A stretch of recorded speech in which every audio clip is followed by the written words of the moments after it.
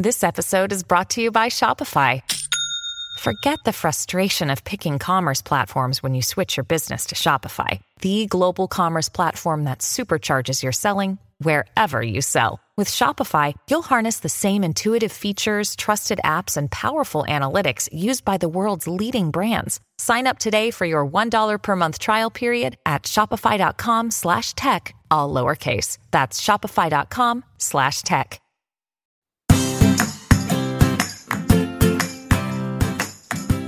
Hi, and welcome back to Realistic Sustainability. I'm Mike, and I am here with the marvelous Nicholas.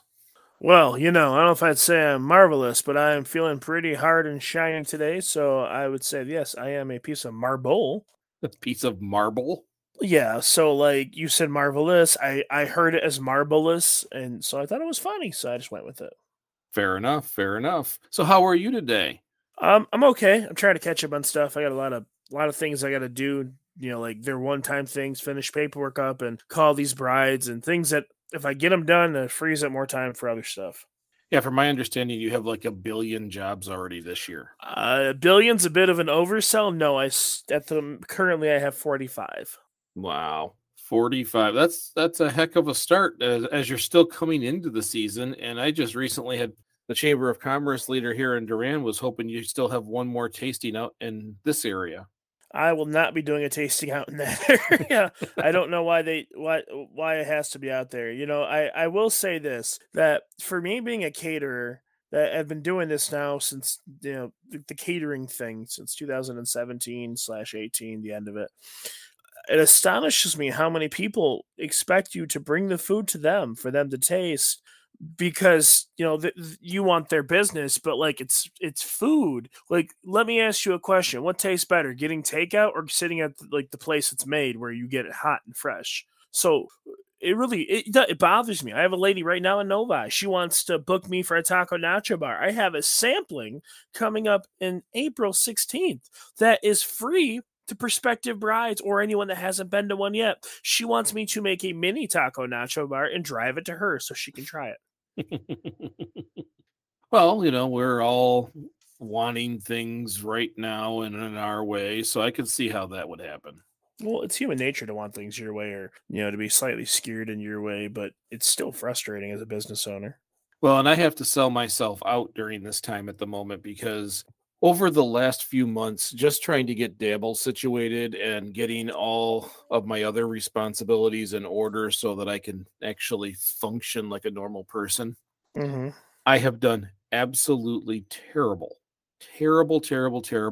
in any of my sustainability actions. Energy in the home, energy in the business. This building currently sells bottled water. Like, I have done a horrible job structuring any of these things with sustainability. And I've actually taken a step back. I've quit bricking my plastics for a while, which is funny because I was talking to Jameson. I'm like, my goodness, look at the amount of trash we're taking out. And she's like, you've quit burning your papers and you've quit bricking your plastics. And that's when I realized, oh, I'm falling off the wagon, just like you would for like a diet or something. You're like, oh, I suck again. Yeah, that's really what it is. I'm like, just sitting, it just keeps playing over and over and over in my head. And we open Dabble for a day and we're doing things, and then all of a sudden I'm looking over, I have one trash can. I'm thinking, oh no, I have to have a recycle. I have to have a water bottle one. And we may still use water bottles here, but only because we're going to reuse the water bottles. We use them for projects, but I got to collect them. I got to be able to have ways to collect. Just having the recycle stuff on the wall is not enough. So I want to pitch an idea to you. Having water bottles there, I understand using them for like the projects, the experiments, and the stuff with Dabble. I get that, but and I understand that they're really cheap, and it's infuriatingly cheap. Like it makes me so angry to know that I could get like a 36 pack of water for like $4. I really hate it. I know I said this. It sounds like I'm being sarcastic, but I'm not, because it's so much waste for literally like pocket change. And while I don't believe you should pay for water, I do think we should pay for water in a more recyclable container, which is why I want to pitch something to you. Have you ever heard about Liquid Death? Liquid Death? Yes. No, I have not, but it does not sound good. So we seen a commercial for it at the Super Bowl, and I didn't even pay attention. I was too busy eating nachos. But Liquid Death is a brand of mountain spring water. And it comes in these big, tall boy 12-ounce aluminum cans. It looks like a beer or an energy drink. It's just water. Yeah, I know. I think it's hilarious. I'm sorry. I can't stop laughing. Liquid Death. Yeah. It kills your thirst. Oh, that is so funny to me. Huh. All right, then. It's like $21 for, I think it's a 12-pack or something. So it's about $1.70 a can or so. But it's, I don't know. Aluminum is recyclable. Plastic really isn't. At least not that plastic downgrades so much. It's insane. Unless only you can recycle that is to reuse it, repurpose it. You can't really melt that down. Well, no, I had not heard of Liquid Death as for water, but what I have thought about is just getting the jugs, the large jugs, because I don't actually want to charge anything for water. What I would like to have is a situation where we have a water cooler, and that is free and anybody could use it whenever they want. We just have it refilled, and then we would go with, people who purchase sodas and stuff like that. So bulk water is my preference. I just haven't got that far. Those dispensers aren't that expensive. I know that I'm really good at telling you how to spend your money. It's a gift. But I think you can buy one of those dispensers, one of the chilled ones that has a tall enough dispenser portion for water bottles. I think they're only like $150 or $200. I don't think they're that much. Yeah, it's on the list. It's one of those things. Right now we just got the sign up on the building. I've seen that. Looks sharp. Once we are situated, then I have to go inch by inch and start fixing things because I want to change the lighting. I want to do all the things that I already know how to do. I just need to do them now. And it's been plaguing me ever since Jamie made the comment that I have quit doing those little actions at home. Well, there's that, but also you've always had a bad habit of looking at a job like I have to do this and this and this, and in your head you see yourself doing all of it. So obviously it's going to take longer. You're allowed to delegate to people, you are. Just throwing that out there. If you do every single thing yourself, of course it's going to take longer to get done. Hey, I've started to delegate. We had a gentleman here not too long ago kilting and preparing the studio because I haven't even started our studio yet, but now it started because I delegated. Well, whatever it takes, little by little. I know it's that is a very bad habit of mine, mm-hmm. and I'm trying to get better at it. But I think what I'm doing here is phase 1 is just getting everything functional. Phase 2 will be getting back to the details, and that's just.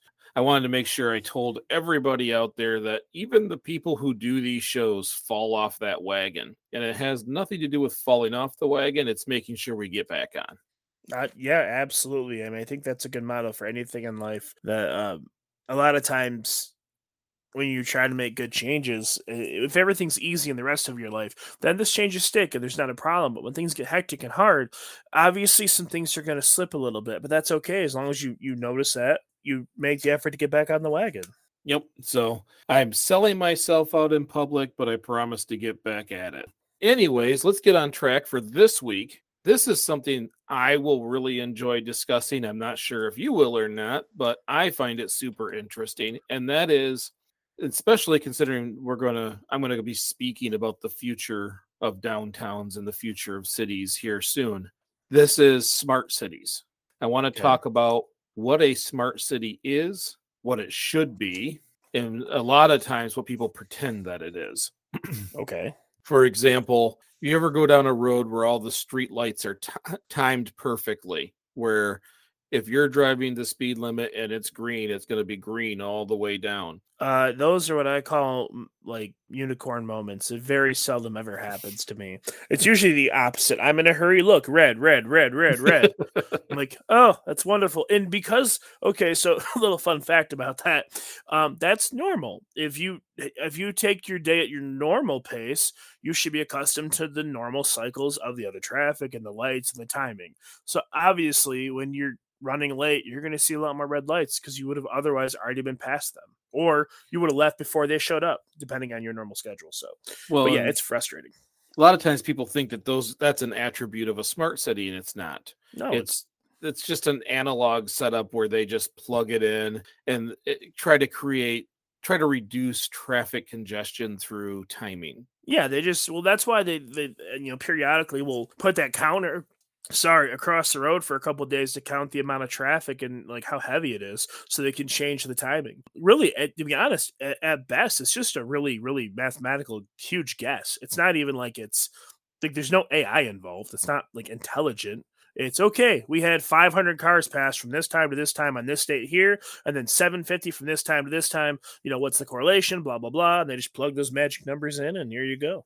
Well, and it's no different than some large cities have observers, people who work in kind of a control central and help control the street lights and different things.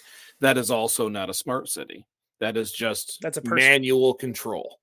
That is a Sims game. It's a very important Sims game. We don't want them to decide it's a game because it could get ugly. Mm-hmm. But smart cities actually run off of the Internet of Things, this intercommunication from each piece where it independently functions without a person. Mm-hmm. It's not AI, because AI makes, in a sense, decisions, but it's very much machine learning. And then using communication through the internet back and forth to be able to maximize our efficiencies in all ways. So when you look at that, you have a whole city designed this way. If anybody's ever heard me talking about urban planning, to me, it's really fun. I like urban planning. It's one of those things I learned in college that I didn't mean to learn. And then I got here to Durand and became part of the planning commission. And it really is interesting. Okay, to be fair as your brother, that is not surprising to me now that I see the big picture. But our entire lives, there was 2 video games you always played: Sid Meier's Civilization and Madden Football, generally on the coaching mode. So I should have known a long time ago. You just like to organize stuff and make it happen. So you're literally playing. Your whole life is now a Sims game. It really is. It's very entertaining. I really enjoy it, but I really like that planning process, and I constantly preach making sure every square inch is what it should be when it comes to being a person-centric city. Okay, and that's the concept between us. That's the concept of a smart city. Everything functions for the flow of the city and the residents within. Oh, the sarcasm is strong today. I'm going to try to keep my comments to a minimum. Well, and with efficiencies comes sustainability or long-term sustainability. So you have a lot of different aspects. You have to pick the right materials that are going to accomplish whatever you want to do. You want the infrastructure itself to be functioning like an organism. You want it to be able to be in a nonstop flux so that things flow properly. That seems like that's the most important part, though. Without the infrastructure, nothing else is really possible. Well, and that is the backbone of the whole process. So the infrastructure is your buildings, your energy grid, your transportation process, and the transportation modes, all your municipal services, your water, your utilities, all these things kind of interconnect, your waste management, your fire and police. These things all have to be done in the most efficient possible way. It drives down the cost, and it creates a better living experience for everybody involved. Now, is there a city out there that has accomplished this? No. There's pieces. They have little pieces. They're working on creating full smart cities. Well, yeah, but I think so just spitballing from the idiot's perspective here. I think it'd be a little out of the question if there was a city that's accomplished this, because we're kind of slowly but surely talking about kind of rebuilding an entire city, starting with infrastructure and moving up. And all the cities are old unless they build a brand new one that they start a new place to live. It'd be really hard to believe that there's any city that's accomplished this yet. Well, and I don't believe I'm not a believer in there's going to be new cities. What I'm a believer in is you take a large city that has failed, that has been devastated for one reason or another. And when you redesign and rebuild that city, you do it in this manner. Well, you effectively make it a new city, but I'm not saying that they're going to build some kind of giant, metroplex. I'm not talking about like some apocalyptic crazy thing. I'm just saying that like because all the cities are old and the country itself, only a couple hundred years old, so everything that's here has pretty much been here the whole time. It makes sense why there isn't any that have achieved it yet. Well, it's like I've always said, it's either small towns that are growing or those big cities that have shrunk are your best opportunities. Oh, Flint's a prime candidate. Flint is a perfect candidate to redesign into a 100% smart city. Mm-hmm. And I think it would be an amazing project and be a blast. Same thing here in Durand. We're a small town that is growing. We could do the same thing. It's just a matter of need. It's a matter of funding. It's a matter of will, because it's a big change. Everything is tracked, but it's not tracked because you're a good guy or bad guy. It's not Big Brother. It is literally attempting to create the best living environment. Mm-hmm. So the goals of smart cities obviously are threefold, and it's the same three legs that we see in the triple bottom line for businesses these days, the ones who are trying to do it right. Mm-hmm. Same thing happens with people really trying to build a technologically advanced city. The first is always the same, is you got to make sure that it is economically viable and that the city itself is optimized for economics. Honestly, in a small scale, if you've listened to us in the past and talking about walkability in towns, that's really what we're doing in Durand, is creating a better economic environment by taking people out of the vehicle and putting them on foot. Yeah, you want people to want to be there. You want them to want to spend money there and continue to help support the community by being part of it. Right. And then there's areas around us that are so busy, I won't go there. Those are too busy. You can't stop anywhere. If you only go there when you're forced to go there. That is how a city can screw up its own economic system, by being too busy. No one wants to actually stop and shop, or no one wants to go to any vendor or any company in that area. So you got to create this flow. Yeah, there is something to say about a lot of people feeling areas when you say too busy. I look at it as two different perspectives. Ultimately, they're the same thing, but like one is when you say too busy, I look at super big cities and the traffic is a nightmare and parking is a nightmare, and maybe you would love to park somewhere and shop for a couple hours, but you don't want to waste the time to find a parking space. You don't want to try to fight traffic, and you don't want to have to fight. A lot of those cities have one way, so you might have to go 2 blocks out of your way just to get back going the direction you are. And that's one type of busy. But then the other one is that oftentimes in these cramped situations, people are kind of a little on the negative side. They get overstimulated. Things have a tendency to be too populated. So if there's too much stuff going on, even if you want to be there, you don't want to be there.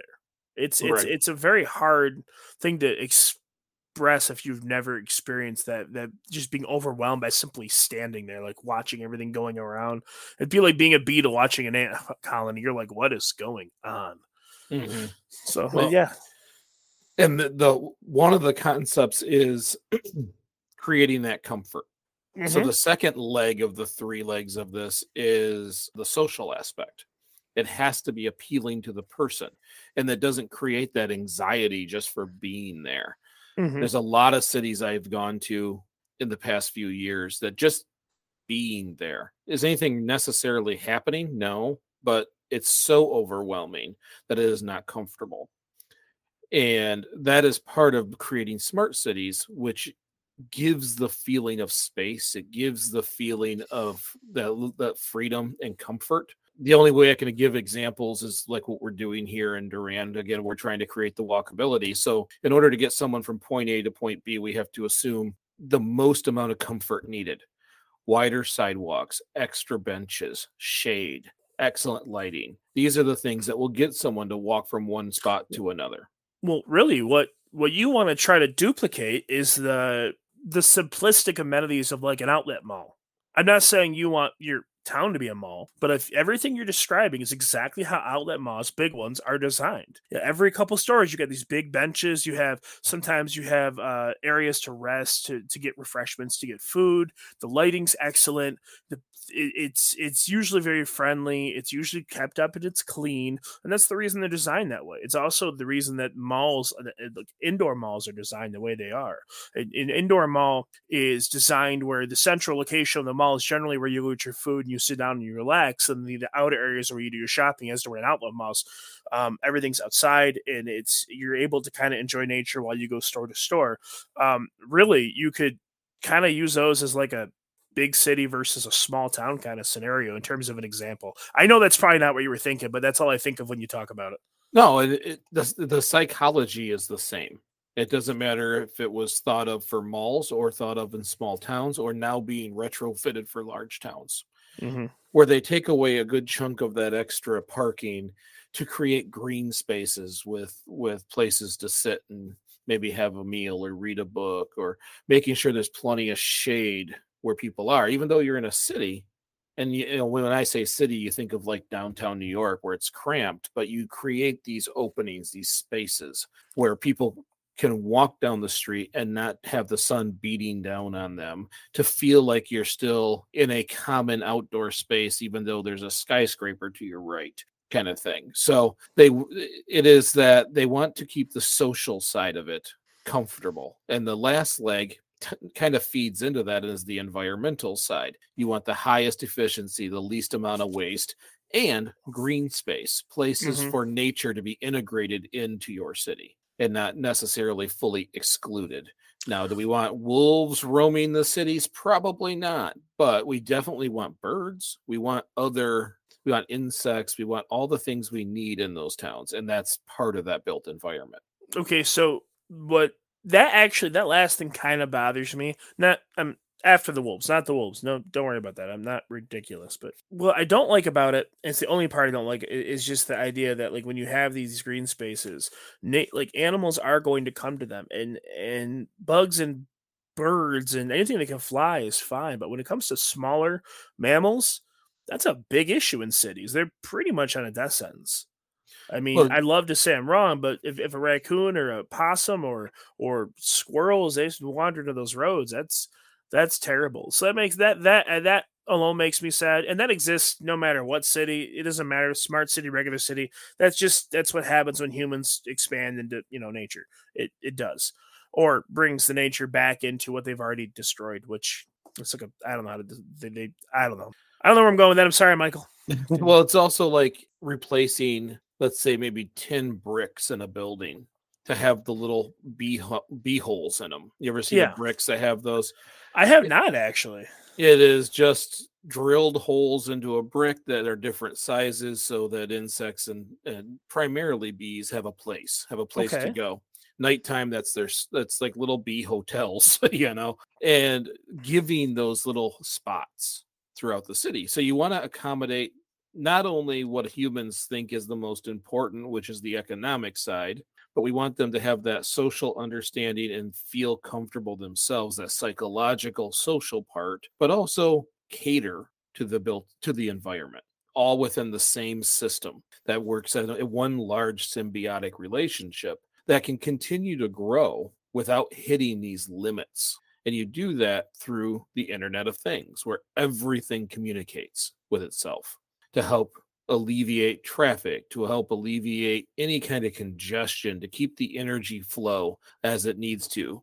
For example, let's start with just buildings. So we change the scope from the city down to the building scale. Okay. So you start creating your structures more like we do a passive house. Remember, we've talked in the past about those net zero homes or close to zero homes where energy, the orientation matters. Are they getting sun? Is this something that they can reduce their heating and cooling through orientation? Are they picking the right materials to be able to collect or release energy? They build these homes, or they build these buildings to take the least amount from the system.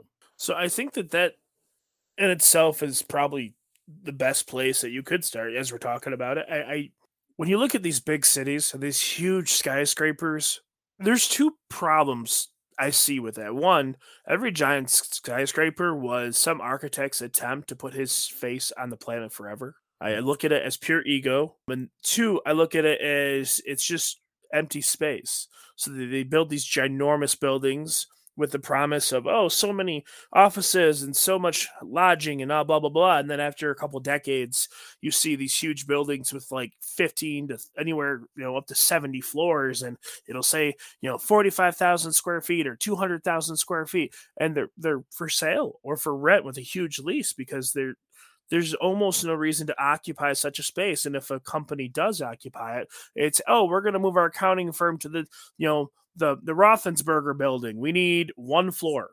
It's got 45. We need one. Right. Or a lot of times those companies buy those things to brand them. They want to put their sign out there so everybody sees it. That's what I mean, though. But I'm not talking about buying them. Just the fact that they're built is just a waste. It's a great way to just blow money away real fast. Well, remember, we went through a phase. We went through a phase in the United States where we wanted to build these big monstrosities, and I don't mean just skyscrapers for business, but malls, the larger strip malls, all these things that are dying now. I think it's probably 80s through 08s, roughly, where they just built as many as they could. Well, massive shopping complexes. It was capitalizing on convenience. Well, now convenience no longer dictates we need to go somewhere else to get our goods. Through online shopping and e-commerce, we can get all our stuff we need online. It can be delivered right to us. Maybe not as fast as we like it per se, but if you give someone, hey, do you want that right now? Do you want to get in your car and drive an hour and take a shower and get all prettied up to go buy something, or do you want to just stay in your PJs with a cup of hot chocolate and order it and get it tomorrow morning from Amazon? Right. I could bet 9 times to 10 they're going Amazon. Right. We just evolved beyond it is what happened. And now we have all these massive structures. So when you retrofit and you go back to creating these smart cities, it's a lot like getting a home assistant for your house. If you have, Google or Amazon, I'm not going to say the names that turn them on, because if someone's listening to this, all of a sudden their house starts lighting up with questions. I say home assistant because none of them respond to it, but it's the same as what we do in our homes. You can create some efficiencies that way where things are interconnected. It's a very small and primitive scale compared to a large building, but you can have things set. If there's no one on that floor should shut down, and not just, be ready at standby, but shut down. Like the breaker is off, kind of shut down. That whole floor is just not being used. If someone hits the button on the elevator that says they're going to that floor, by the time they get to it, it's lit and heated. I actually think you could control the water use the same way. Because if you have a ridiculously huge building and it's not heated, throughout most of the Midwest and really East Coast, most of northern states, it gets pretty cold in the winter. So they've got to be heated per se, or at minimal levels. Yeah, or just shut the water off to that level. Not they can't explode if it's not full. Right. Well, and that's what happens is you have this automated cleaning. So like the Roomba, if you will, example, automated cleanings. You have energy levels drop to the minimum. If it has to maintain a temperature over freezing, then the room sits at 50 kind of thing. So they bring it down to some levels that are acceptable. But as soon as someone hits the elevator button that says they're going to that floor, things start turning on and start waking up. So in the meantime, if no one goes to that floor, it completely shuts it down. And that's how the whole building should work. Not necessarily floor by floor. If you've got 5 offices in that building that don't get used, till someone tries to unlock that door, that room is still in standby. And that's how these buildings will function and drop that total cost, drop that embodied energy, not only through its construction, orientation, and processes, but this whole interconnectivity. It is our action that turns on an area. Remember how we talked about walking down the hall and the lights would turn on? I know you were thinking it. I haven't forgotten it, but I'm not going to bring it up because you'll cut this whole segment out again.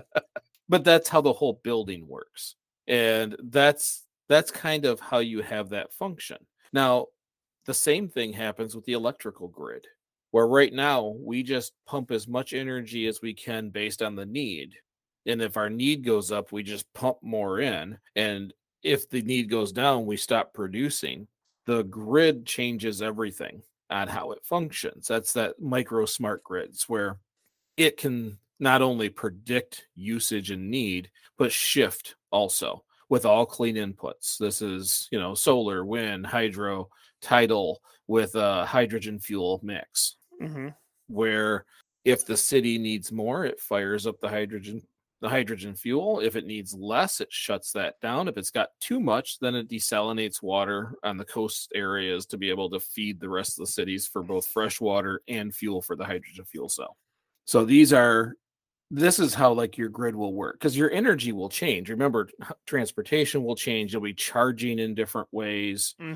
It has to be able to communicate. So if that grid knows section A is doing just fine, but section B is struggling, it will start to move the balance of need from one to the other. It'll start pulling electricity from another grid or another section over to this section and try to balance it out. It will also communicate with those buildings. Is there a problem with the buildings? Is it drawing too much energy for a reason? Are there a bunch of cars in the parking lot that are on chargers that are full but still pulling a trickle charge? It can shut that down. So when you have things plugged into buildings like that, I know that when things are plugged in, even though they don't need power, they do still pull a tiny bit. Is there a way to stop that other than cutting the power off to them? No, you have to cut the power off to them because resistance. Okay. It's trickle charging because batteries slowly degrade, but it also is the resistance of electrons going from point A to point B. There's several things. You give off heat, that is a loss so that it tries to trickle it back in. But the fact is once it's full or close to full, it doesn't necessarily need, especially since the building will know your alarm clock is set for 8. You're not even going to wake up till 8 o'clock. So I've got maybe 45 minutes of charging to do. I'm shutting down the system. And at 7:30, I'm going to go ahead and start it back up, knowing that you're going to get up at 8 because you've set your alarm at 8. So it's an interconnection communication between things that you don't think should be talking to each other that are integrated into a smart city. Okay. So now you don't have this charge process, because I charge it at 9 o'clock at night, but I'm going to lose all night long and regain it all night long. When the system can just analyze that if I don't charge anymore right now, by 7 o'clock, it's going to need 45 minutes, and he's not getting up till 8 o'clock. I'll just disconnect. Well, yeah, we just kind of talked about, we didn't talk about this, but we were talking about phones before we started recording and how like different chargers, charge your phone different speeds. And I have a charger that will charge my phone in half an hour. So it serves no purpose to have it plugged in all night long. Well, we have all these vehicles plugged into the system. Let's say there's all of a sudden a massive pull for one grid over another. And let's say that it can't necessarily compensate with the neighboring grids. Well, it can compensate with the neighboring cars, pulling electricity from their batteries back into the grid system to help compensate, knowing that all it has to do is weather that storm, get to the other end, and before your 8 o'clock alarm is up, charge your car. You know no different. We're just using stored power. That's what these systems will do, and we will not know that it ever happened. And we'll produce less, we'll use less, and the efficiencies will go up. So that gives you an idea of that, almost that Internet of Things conversation back and forth. But I think one of the bigger things that we're going to see in cities is transportation. Not only the modes, because you're going to see a lot more of that mass transportation. Do you ever see an illustration where it shows 40 people on a bus, and it has one bus with 40 people standing next to it, and then it has 40 people, and there's all their separate cars. So you have 40 people standing there and 40 cars lined up down the road. Yeah. It's a very good illustration of what happens on a road. So you'll see a lot of mass transportation being as quick and as efficient as possible, being able to get people from point A to point B without any discomfort. And that will be the goal of mass transportation, because that will take a lot of cars right off the road. Plus, if the city is comfortable and inviting, you'll walk those short distances. You won't take the mass transportation 3 blocks. You'll walk the 3 blocks, which is its own thing. That's a really good concept. So public transportation really interests me in this category. I don't want to say category, but like in this concept about the smart cities. Transportation really interests me because I think that could be a really useful way to cut the emissions that we currently produce down tremendously. If we could, like you just described, find a way for people to really rely on the public transportation or get back to walking and riding bikes. Yeah, and remember when I talked about that clean input system, I guarantee someone right now is saying, well, there is no emissions. You're using an electric car on a clean grid. People have to make the electricity.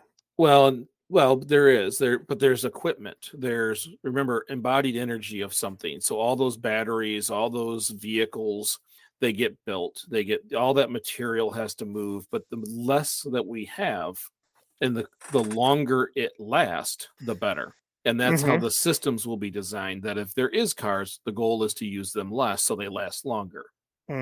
So you want to make it very easy for mass transit to be used. It creates a better flow of traffic. It becomes very, very easy to move from point A to point B. And if, like I said, the city is nice and the city is inviting and it's not this overwhelming thing to walk, you'll get off at the stop that fits you best and you'll walk the rest of the way. So it isn't just that process, but remember we talked about the traffic lights being on a timer. This will be machine learning. This will be a machine that learns with additional sensors. A lot of it won't be like radar, like a lot of things are. It will be tracking cell phones. So right now, your GPS will tell you there's a crash ahead or a delay up ahead. Yeah. That delay is because it's tracking cell phones as they move, and they've started to move slower. So once the cell phones start moving at a slower rate, the line on your GPS starts to turn like an orange. And once they stop, it turns red. And then it assesses how many phones enter in and exit, the amount of time, and then it gives you an assumed weight. That is how your GPS does the magic that is on your screen. Same thing happens in the thought process of the city. The city is going to have all those same tracking devices. So now it's communicating to the bus. 5th Street is clogged. Well, it kicks over to 4th. And it starts to divert traffic, which quickly alleviates the problem, opens it back up, and then continues it going again. Let's say one direction because of a sporting event. Okay. Has clogged something up. The city itself will readjust. You'll have less lines in, way more lines out. There's even concepts out there of using solar roads to be able to put arrows, to put arrows on streets. So these narrow streets all become one way at the end of sporting events. It just puts arrows down the road to let you know right now, this is not a two-way street.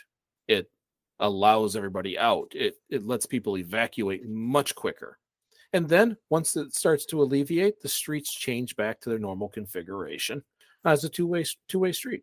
To be fair, that seems like that'd be terrifying if you're driving down the road and your car alerts you, this road is going to be changing direction and 10 minutes, you better get off. Well, you're traveling down blocks. They're very short spans. What will happen is the city will know if there's a car on that road. It will turn on the red lights, so not allowing any more cars down the road. Once they all evacuate, it makes the change. It's still an intimidating concept to think about. But it's really kind of cool that the city will learn the ebbs and flows of what people do and make it easier for everybody else around to do the things that they want to do. Certain parts of town have street lights, but no people that travel through there. Those will go down to standby lighting, that like a real dim yellow lighting. And as you get closer, or as the system sees a cell phone getting closer, the lights will slowly brighten up for you as you pass through there and then slowly dim back down, greatly reducing the amount of energy we use, but still giving you markers so you know your directions. They dig it. It will also greatly reduce wasted light, that whole light pollution problem that we talked about not too long ago. It will greatly reduce that because all this extra lighting for no purpose, for no one around, gets dimmed down to a marker. And they can even be LED. They can switch to red light and dim down. And then as people approach, it slowly shifts over to a blue light, which is easier to see and brightens up the space. And as you pass through, dims back down, shifts to a red. That's actually a really cool concept. This is just one of those things where, like, there's so many different aspects of it that I'm really having a hard time wrapping my brain around it. I'm trying to, like, everything you say, I'm trying to piece together in my head, but then it seems like such an in-depth concept that when you move on to the buildings and then the roads and all the infrastructure separately, it's just huge. Yeah, and the city itself will learn from our actions to be more efficient. So if, let's say, school lets out in the wintertime and it's dark, sporting events for the school let out, or after school programs, they always let out at the same time. Just before they come outside, those lights turn and are brightened because they know they're going to be needed. Okay. I like that. It knows the cell phones are in the building and it has to come out. So just before they come out, it creates this welcoming environment, safe environment. They leave, everything dims back down to a minimum, to a marker. So using sensors, but also primarily the Internet of Things, that interconnectivity discussion between all of our electronics is the most important part. And then, of course, a centralized machine learning. And again, machine learning is not AI. AI learns to evolve and change based on its needs. Machine learning optimizes based on the inputs given. There is no thought per se. It's taking the data, the numbers. If it's always 15, but it only accounts for 7, it will learn that it will need to be at 15. Oh, it's not easy enough. It's not making a decision. It's just taking that data and trying to optimize its answers. So, transportation, transit, all that. And remember, that also means that you have to build your city and town with the complete streets design in mind, where it doesn't matter where you get off at the bus stop. Almost everything you need is in the same block. Doesn't matter which block you're on. That people want restaurants, they want a bank, they want all these amenities, they want to get their hair done. All these things are done within little pockets and sections where when you get off the bus, everything you need is right there. Now you might choose a different stop because you really like this restaurant, but everything you need is there. Okay. Well, I kind of like that idea, though. I like that having the general amenities located so close to it that you don't have to travel, unless you have that one thing you really love. I like having everything so convenient. And there goes that word again.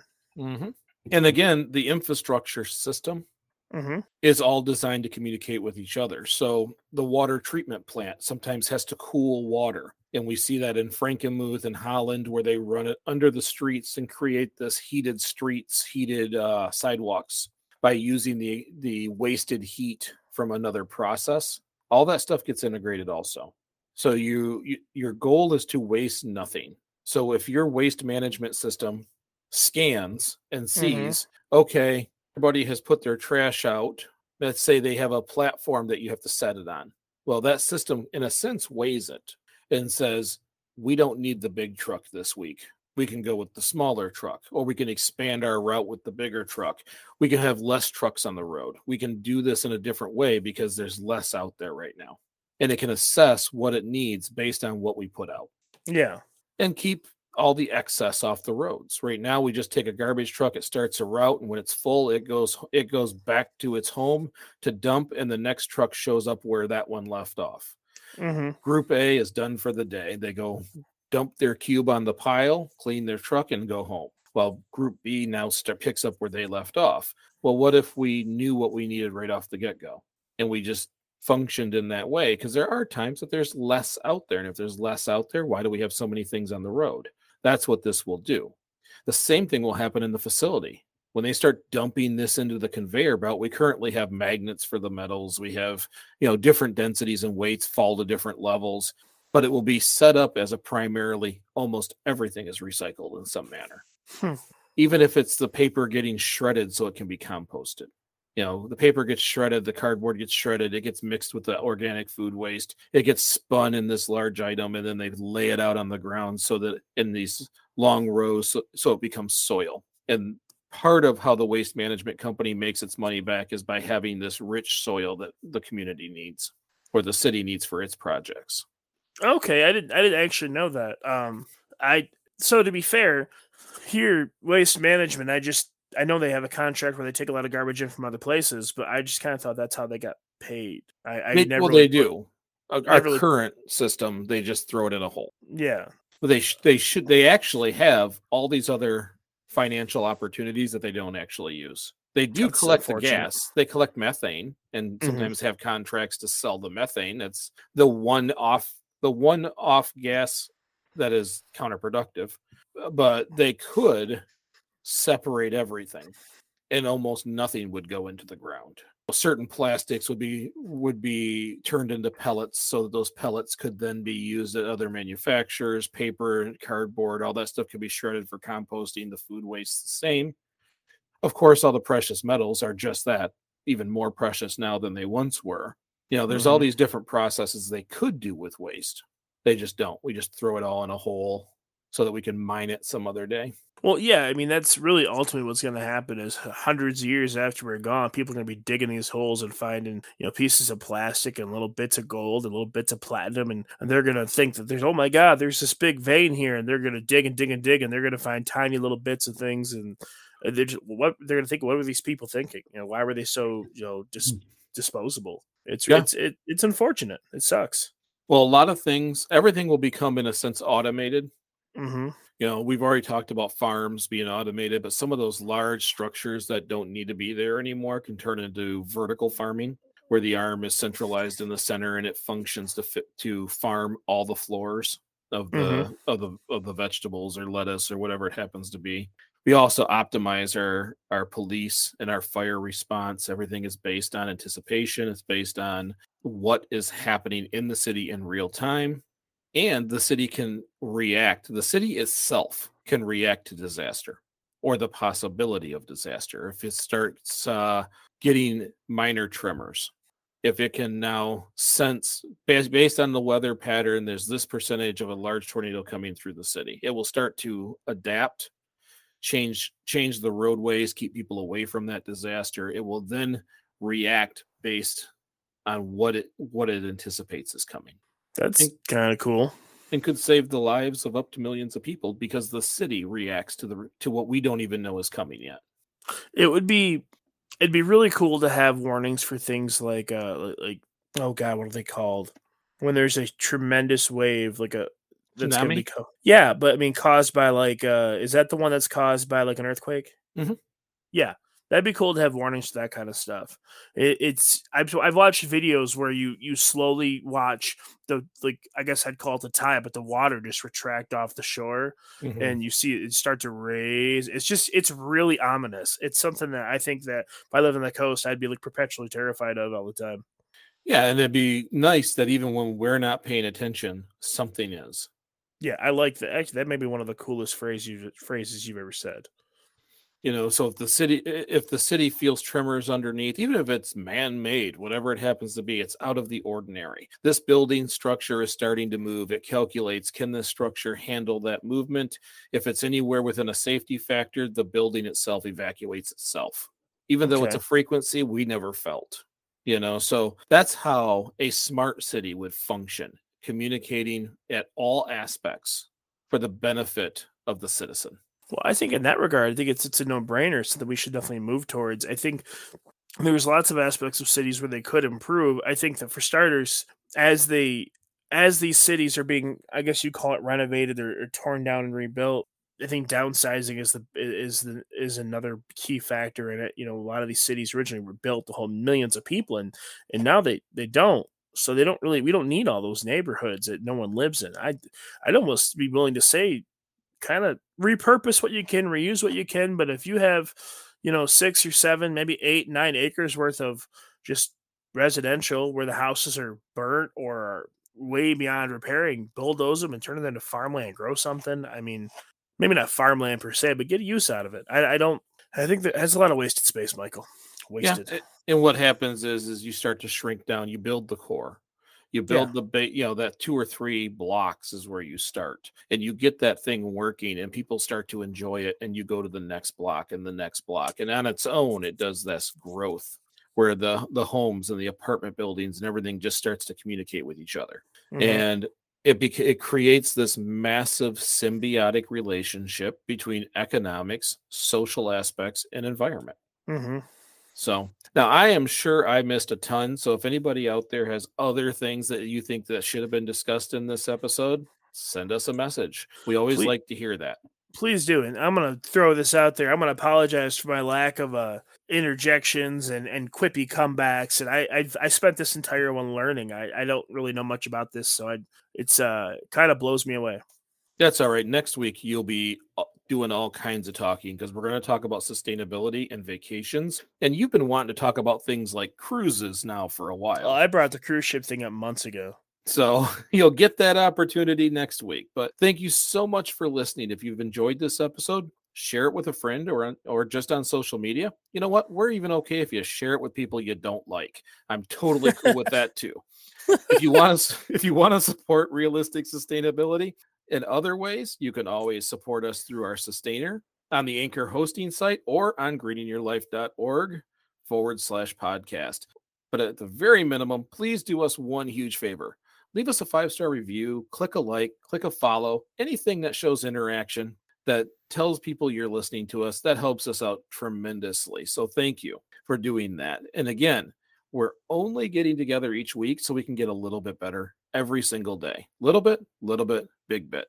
Thanks for listening. I'm Mike. And I'm Nick. And we will see you next week.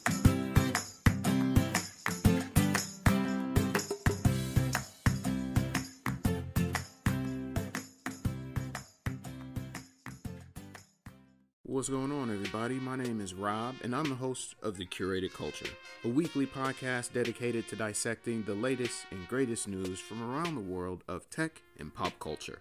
Now, we all know the internet can be a busy, noisy place, so let us calm that noise for you. Join us as we discuss the latest and greatest topics from the people and sources that matter most.